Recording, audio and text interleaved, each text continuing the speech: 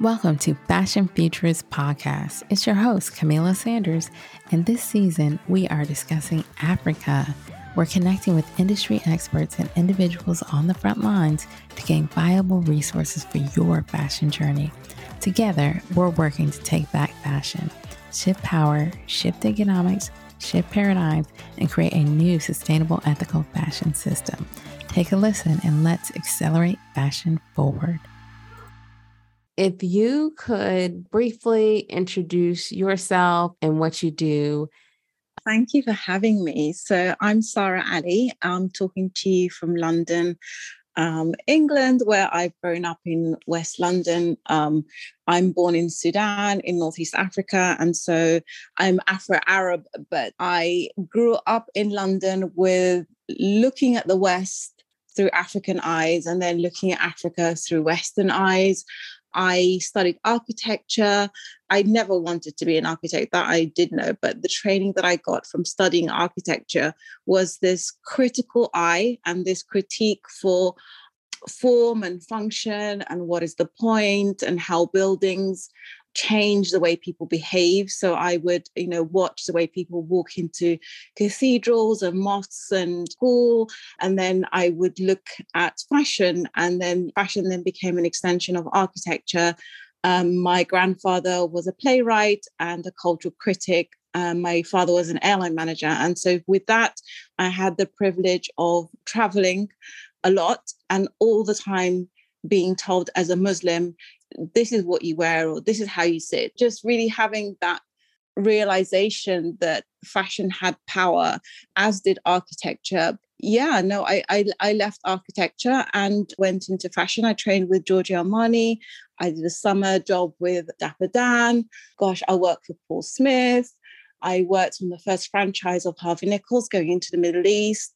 I worked on bringing Michael Kors over from the States to Europe and then down von Furstenberg.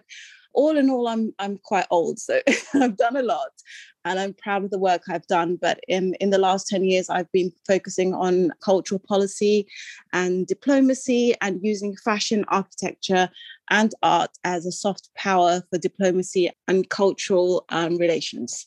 So, I thought it was a long introduction because I'm old, so I'll stop there.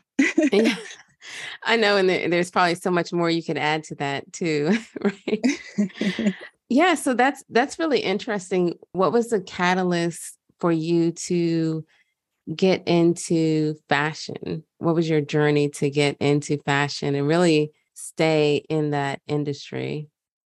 Sure. Well, I see the garment construction very similar to architecture. So like I said to you, training in architecture, I saw pattern cutters in my lunch break when I was a student at university. I worked in Giorgio Armani in the weekend. And so I would look at the pattern cutters in the alteration room and I would see a blueprint, the architectural blueprint. And so I see everything through the eyes of an architect. But then I was fascinated by the atelier mentality, the white coats, the artisans wore, it was very clinical and it was so quiet. You'd only hear the radio in the background. And this is just in just behind the stockroom. So there was this magical world. And then I was also quite obsessed with kind of fairy tales. And I would see fashion in everything from, Cinderella's gown, the symbolism of the shoe, Little Red Riding Hood, elves in the shoemaker. Everything I would see kind of fashion. And I was a daydreamer. I grew up with 4 boys and like I said to you, being Muslim, coming from a kind of privileged background where I was given an exposure to art and fashion shows through the diplomacy work of my father, I didn't realize, for example, that the Serpentine Gallery that people kind of traveled and aspired to was that gallery down the road. I took for granted the fact that, the whole world was watching British fashion and protocol.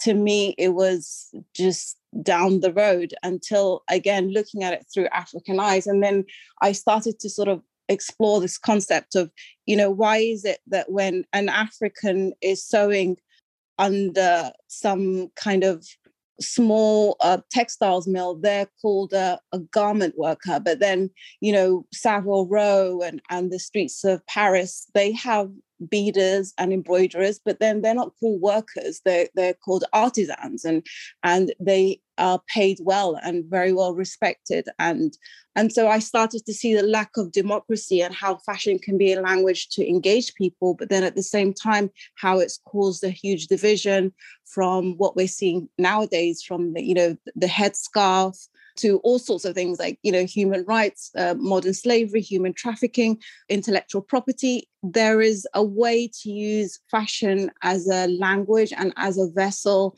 to have really important conversations about women's bodies and self-identity and all sorts of things. And so therefore, I started off kind of going, oh my God, we're so in. I'm working with Harvey Nichols, I'm buying and merchandising for the Middle East.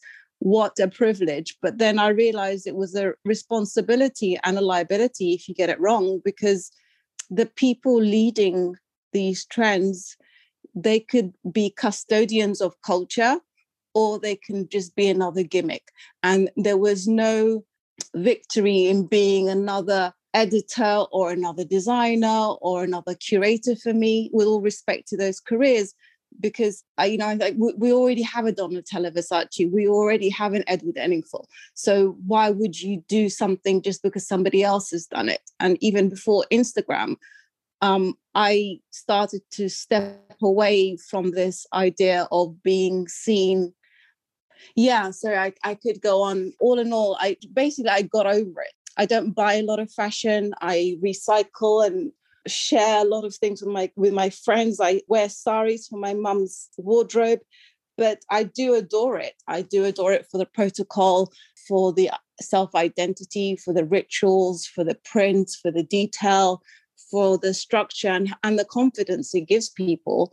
Yeah, but then at the same time, the same robe that people wear, if it says this is who I am, then not everybody gets to be who they are in this society.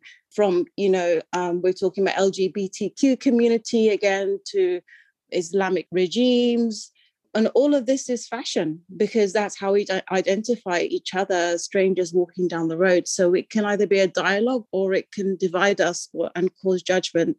So that's really what I've been fascinated with. And I've stepped away from the lure of Fashion Week because of the carbon footprint of the whole thing.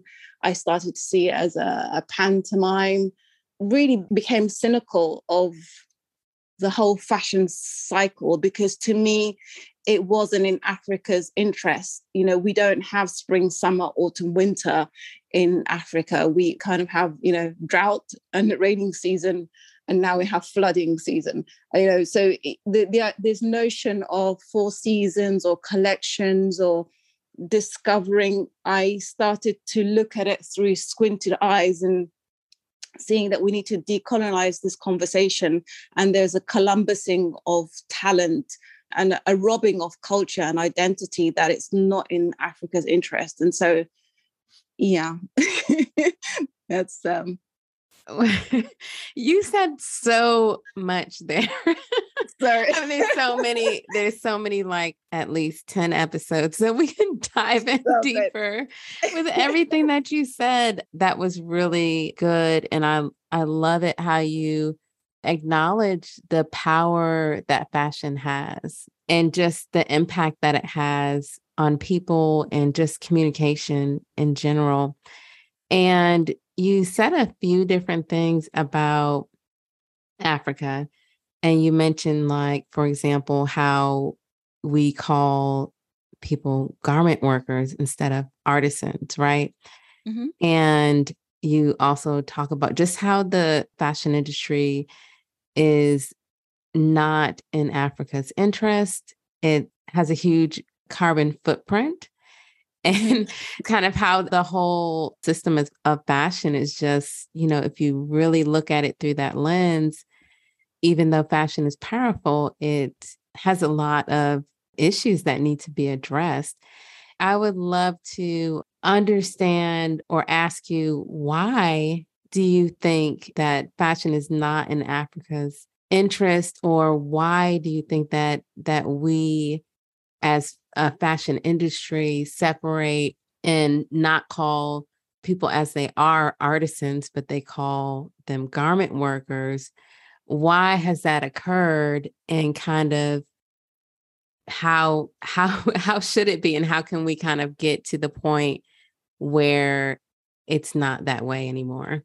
If I was going to answer you in one word, it's colonialism and capitalism. But I think once we understand that fashion for me it's about rituals on culture, and me saying, this is the print of my family, and this is the silhouette that suits me, and this is how I feel comfortable, but yet this is my tone. All of these things we can talk about, we can break it down like that. But overall, to me, if you look at the word fashion itself, it's like when you say you came in an orderly fashion, or it's the way you do something. So it's the way, it's a way of being. It's a spiritual kind of almost holistic thing for me. So that to me is directly related with the Ubuntu philosophy of African values, of connection, of community, of sustainability, of sharing.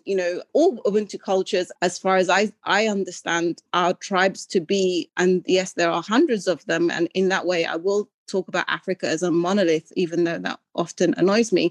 But, the idea of a new wardrobe, it's not, again, spring, summer, autumn, winter, or when Vogue says so, or when Condé Nast needs a new franchise in another country.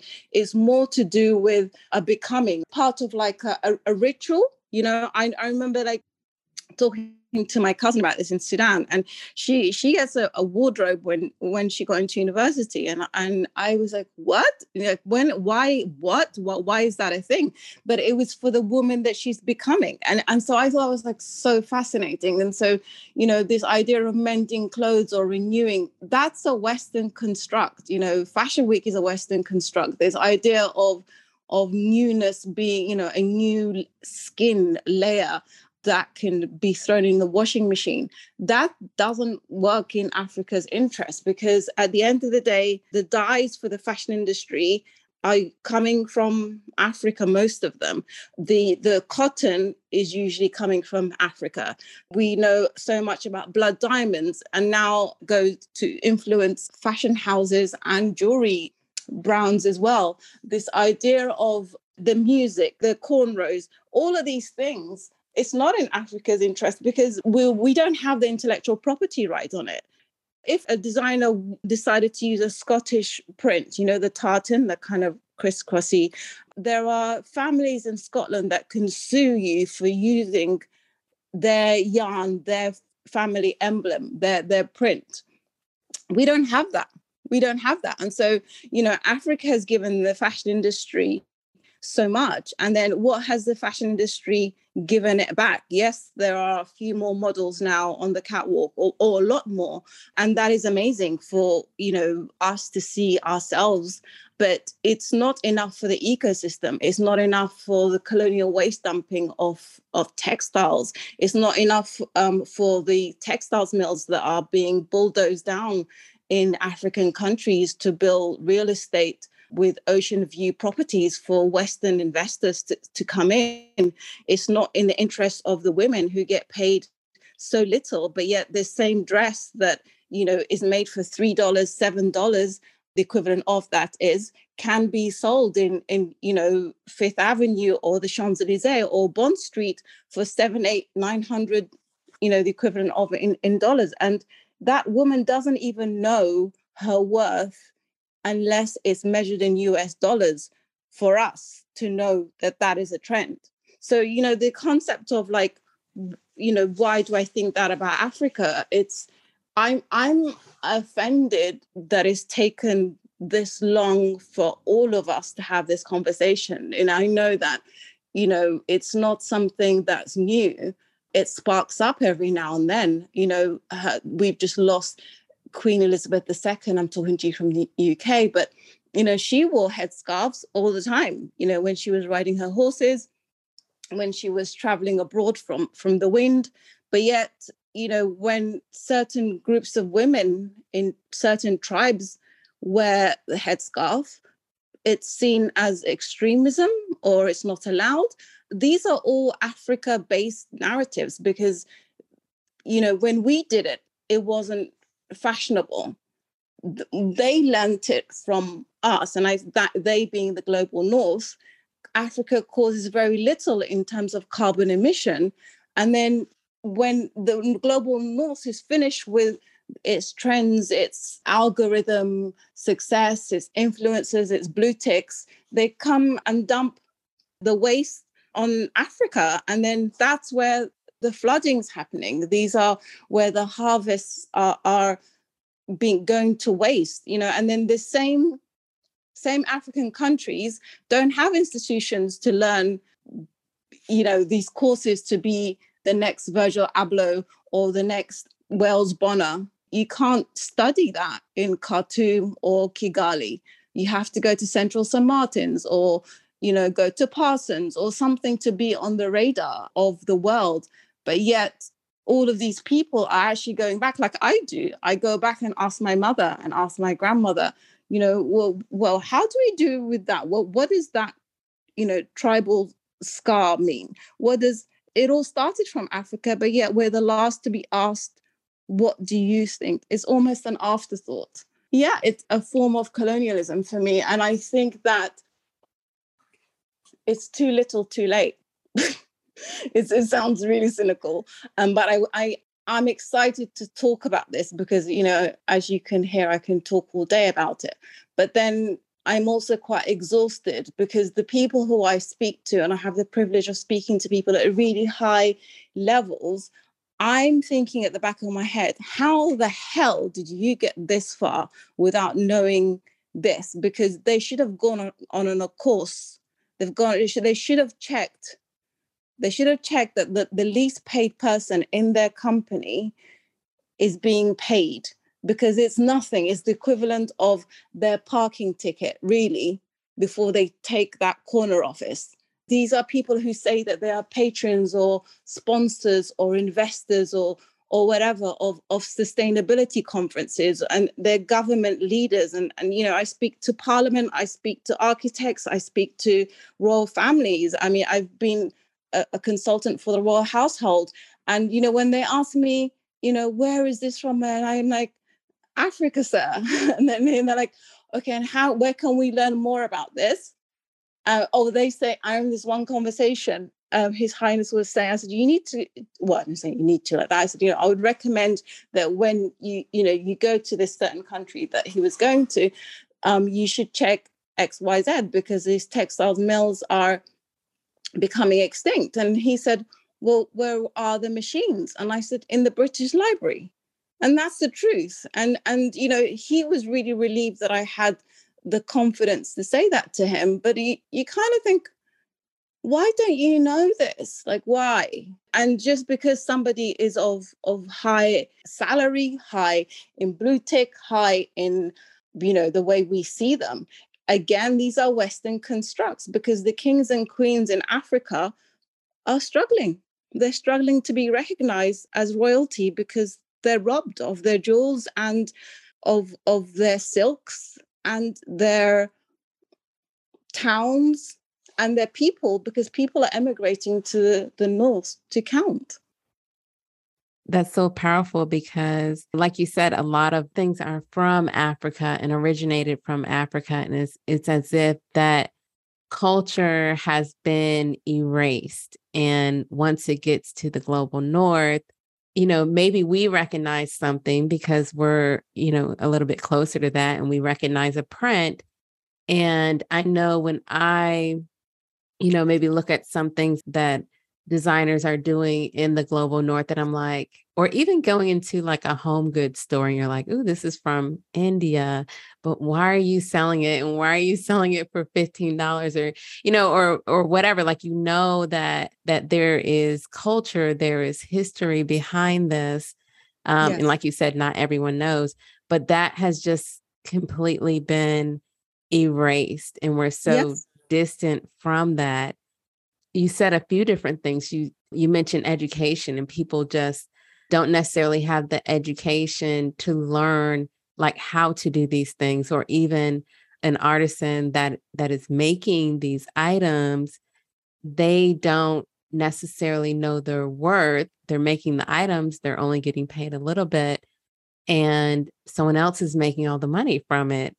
Yeah. And so, and like you said, this has just gone on for I know, so sorry. long. But it's two ways, the education factor, because we need to understand that it was, it should feel like it's worth $700 when it's made under a palm tree, by somebody who learned that ritual from their grandmother. And this is, not to sort of dismiss the African institutions, but then at the same time, why do we, even as Africans, feel that when Dolce and Gabbana do African print, then the Africans themselves wear it. It wasn't fashionable to wear African print 20 years ago.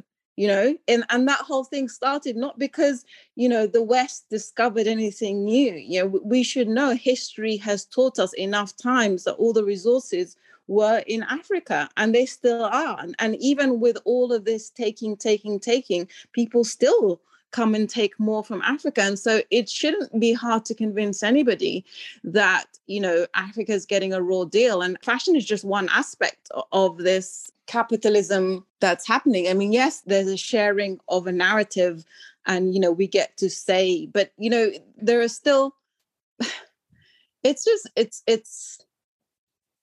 there's funding issues, there's logistics. An African designer can't sell to the US as easily as a European designer because of the logistics, because how much it costs to send things out, because of border control, because of US foreign policy, because of many reasons why they can't send things out. It's not right for them not to see what their own work looks like in the windows of Max Mara or Sotheby's, or, they are the original artists, and they get to see it last, if at all, when there isn't an electricity cut. And that's unjust. And so how do we shift this? You mentioned like funding, you mentioned just, really access to different markets, education. Like how do we start to shift what is happening? And the reason why I asked this, and really the reason why this season is dedicated to Africa, is because, like you said, there's so many resources, there's so many examples of what we call, sustainability. And like you said, not necessarily going by seasons, but going by what is happening in your life at that time. There's so many examples of like luxury and quality clothing in Africa, right? And so I'm like, okay, if we could get back to this, if we could, highlight what is happening and use that as an example. And I know, a lot of this has been centuries, right? Of work and colonialism. How do we start to shift that and move the needle?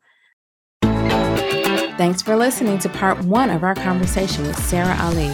Want to learn how we can shift things? Find out in our next episode, part 2 of our conversation, where Sara discusses how we can make a positive shift in the fashion industry. See you then. Thanks for listening to Fashion Futurist Podcast. Let's take back fashion together. Like, subscribe, and share, as these small actions help to spread the word and make a collaborative impact. For more ways to get involved, join me, Camila Sanders, in the Fashion Futurist community by visiting fashionfuturist.io. Let's take action and accelerate fashion forward.